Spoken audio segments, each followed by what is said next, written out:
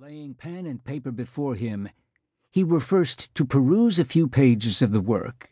and then to recall his own life,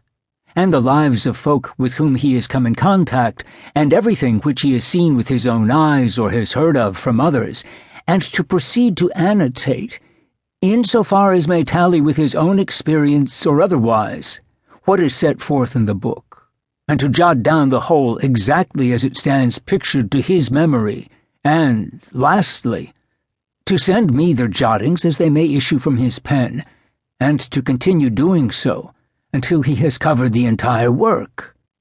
Yes, he would indeed do me a vital service.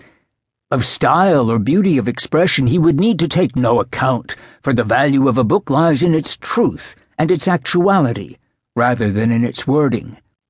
Nor would he need to consider my feelings if at any point he should feel minded to blame or upbraid me, or to demonstrate the harm rather than the good which has been done through any lack of thought or verisimilitude of which I have been guilty. In short, for anything, and for everything in the way of criticism, I should be thankful. Also, it would be an excellent thing if some reader in the higher walks of life, some person who stands remote, both by life and by education, from the circle of folk which I have pictured in my book, but who knows the life of the circle in which he himself revolves, would undertake to read my work in similar fashion,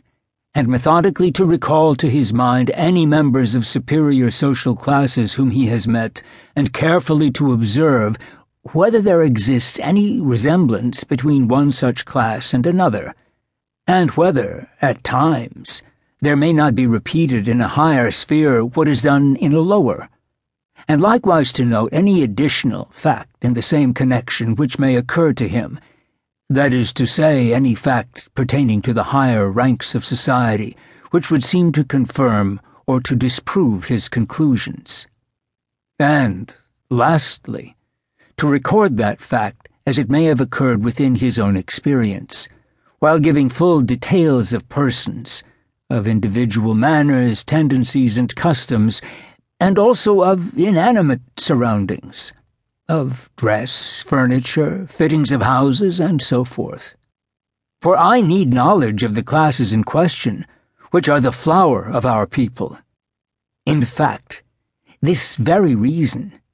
the reason that I do not yet know Russian life in all its aspects, and in the degree to which it is necessary for me to know it in order to become a successful author,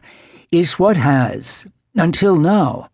prevented me from publishing any subsequent volumes of this story.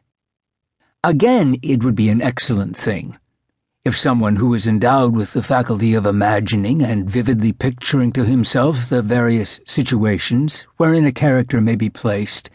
and of mentally following up a character's career in one field and another, by this I mean someone who possesses the power of entering into and developing the ideas of the author whose work he may be reading, would scan each character herein portrayed, and tell me how each character ought to have acted at a given juncture, and what, to judge from the beginnings of each character, ought to have become of that character later,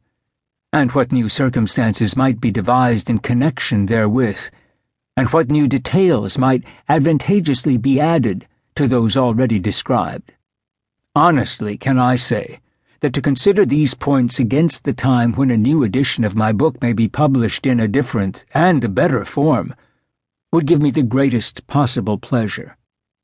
One thing in particular would I ask of any reader who may be willing to give me the benefit of his advice. That is to say, I would beg of him to suppose, while recording his remarks, that it is for the benefit of a man in no way his equal in education, or similar to him in tastes and ideas, or capable of apprehending criticisms without full explanation appended, that he is doing so. Rather would I ask such a reader to suppose that before him there stands a man of incomparably inferior enlightenment and schooling, a rude country bumpkin whose life throughout has been passed in retirement, a bumpkin to whom it is necessary to explain each circumstance in detail, while never forgetting to be as simple of speech as though he were a child.